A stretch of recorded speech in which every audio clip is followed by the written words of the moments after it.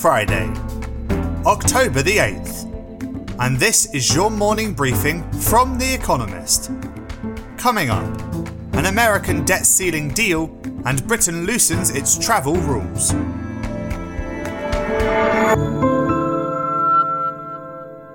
First, the world in brief. Lawmakers from America's two parties struck a short-term deal to raise the debt ceiling, averting a sovereign default in 11 days. Republican senators, intransigent until now, abandoned their blockade. The agreement raises the cap by $480 billion and covers government borrowing until December 3rd. Before its expiry, Congress will have to raise the debt limit and fund the government for the long term. America was reported to have been sending special forces to Taiwan to train its army for the possibility of an invasion from mainland China. Taiwan's president, Tsai Ing-wen, said her country seeks to avoid war, quote, but, she added, quote, will do whatever it takes to defend its freedom.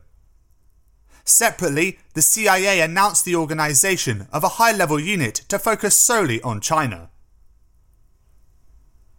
Pfizer and BioNTech asked America's Food and Drug Administration to approve their COVID-19 vaccine for children aged 5 to 11. If the agency's scientific advisors recommend the jab at their meeting later this month, it could be available by November. The firms say that the vaccine induces a strong paediatric immune response, similar to that in adolescents, for whom it is already approved. Britain reduced the number of countries from which travellers must quarantine on arrival from 54 to 7. It will also consider more people given jabs abroad to be fully vaccinated. Colombia, the Dominican Republic, Ecuador, Haiti, Panama, Peru and Venezuela remain on its quote, red list. Soon, Britain will also replace the required PCR test on arrival with a cheaper antigen one. Ireland agreed to a global tax deal, brokered by the OECD, that will involve charging a 15% minimum corporate tax on large firms. It had resisted out of concern that abandoning its 12.5% rate, one of the lowest in the rich world, would prompt companies to leave, taking jobs and revenue. Ireland can keep the lower rate for firms with turnover under €750 million, $867 million. Poland's Constitutional Court rejected the supremacy of European Union law over member states' national legislation. The European Commission quickly disputed the Polish tribunal and said the ruling raised, quote, serious concerns. The court's decision will delight the ruling Law and Justice Party, a right-wing populist outfit which the EU has accused of politicising the courts and undermining the rule of law. Russia's special representative on Afghanistan said that the Taliban would be invited to Moscow for talks on October 20th, according to Russian news agencies. China, India, Iran and Pakistan will also attend. The gathering will follow a meeting of G20 countries on October 12th to discuss the humanitarian situation in Afghanistan. Perhaps unsurprisingly, the Taliban will not be present. And fact of the day, $75. The price a tonne of carbon would have to reach to meet the ambitions of the Paris Agreement, according to the IMF. The current global average is $3.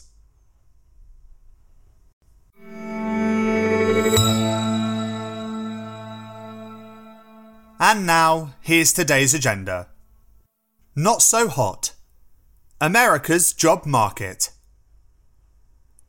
America has an acute labour shortage. Some 11 million positions remain vacant. Economists hoped that number would fall in September as schools reopened and generous unemployment aid expired, nudging people back to work. But the Delta variant put pay to that. Hiring had slowed in August, all but vanishing in close contact sectors such as leisure and hospitality. When the Department of Labour reports September's non-farm payrolls on Friday, forecasters expect employers to have added a modest 300,000 jobs. That would push the unemployment rate down to 5.1%, still above its pre-pandemic level of 3.5%. The Federal Reserve wanted evidence of labour market recovery before winding down its emergency bond buying stimulus programme. It has probably seen enough already. A tepid jobs report will not prevent it from starting tapering after it meets in November. Jerome Powell, chair of the central bank, said he wanted to see, quote, decent but not necessarily, quote, knockout gains. The Fed's overriding concern is now reining in inflation.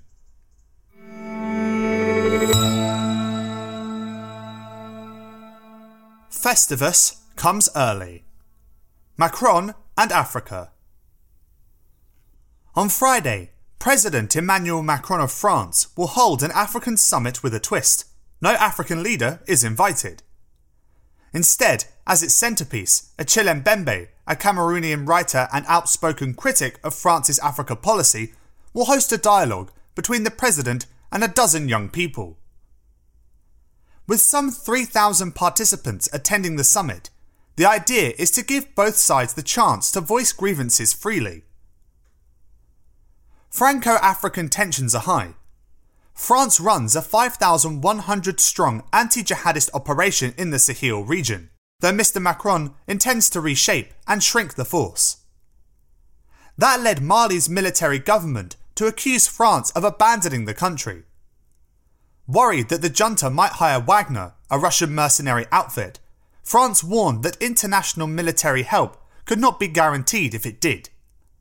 Mr. Macron, meanwhile, irritated Algeria by criticising its regime and cutting the number of visas issued to its citizens, as well as to Moroccans and Tunisians. Airing grievances is one thing, overcoming them is another.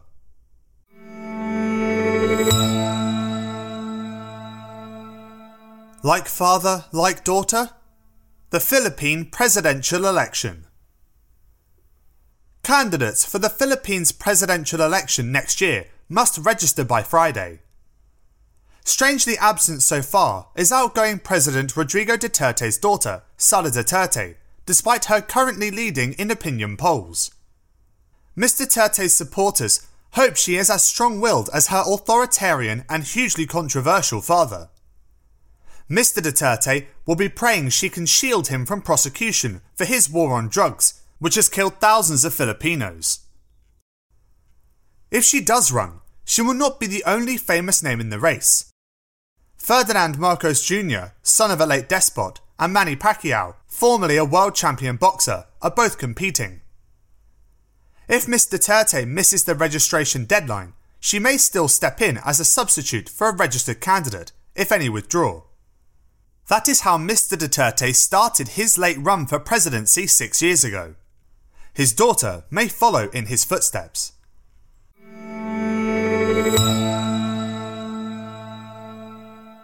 On the mend, mostly.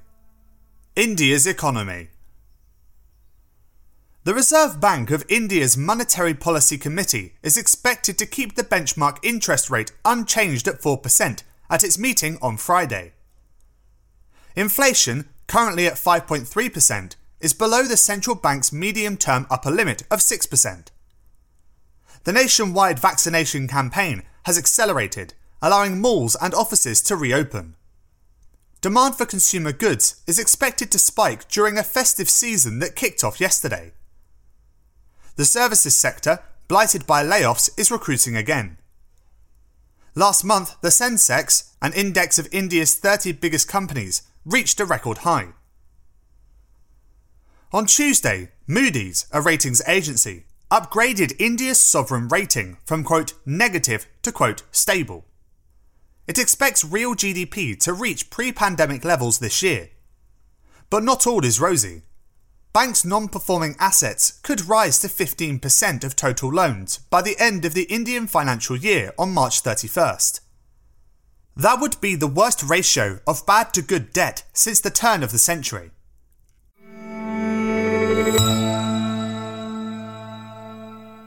Footnotes. The New Order of Trade.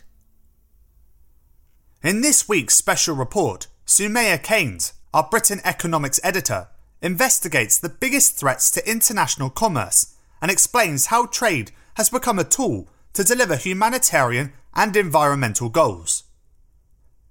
The foundations of the multilateral trading system have come under assault, she writes, from several directions. The World Trade Organization's clunky processes have recently taken a back seat to displays of unilateral power. Sumaya found this foreign policy article by Richard Cooper from 1972 useful in comparing modern trade tensions with those of the 1970s, helping her understand why the WTO exists in its present form. The COVID-19 pandemic has undermined confidence in the resilience of existing supply chains. President Joe Biden, for example, ordered a review of them during his first 100 days in office. The resulting report gives insight into how the administration thinks about supply chain vulnerabilities and the information officials lack. Global trade still has its champions. This recent World Bank report explains how it benefits poor countries. Economists at the WTO have created an index to assess the relative costs of trade policy differences and logistical barriers to understand the costs of moving things across borders. It is helpful for thinking through the effects of intervention.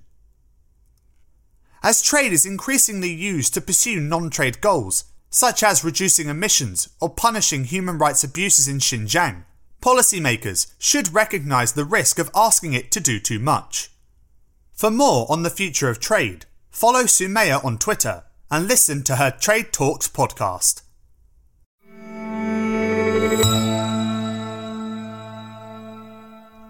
Finally, here's the quote of the day from Harriet Taylor Mill, who was born on this day in 1807. The proper sphere for all human beings is the largest and highest which they are able to attain to.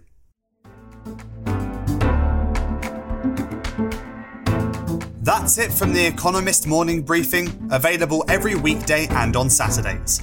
You can hear interviews and analysis from our journalists, including our current affairs podcast, The Intelligence, by searching for The Economist on your podcast app or asking your smart speaker to play the latest Economist radio podcast.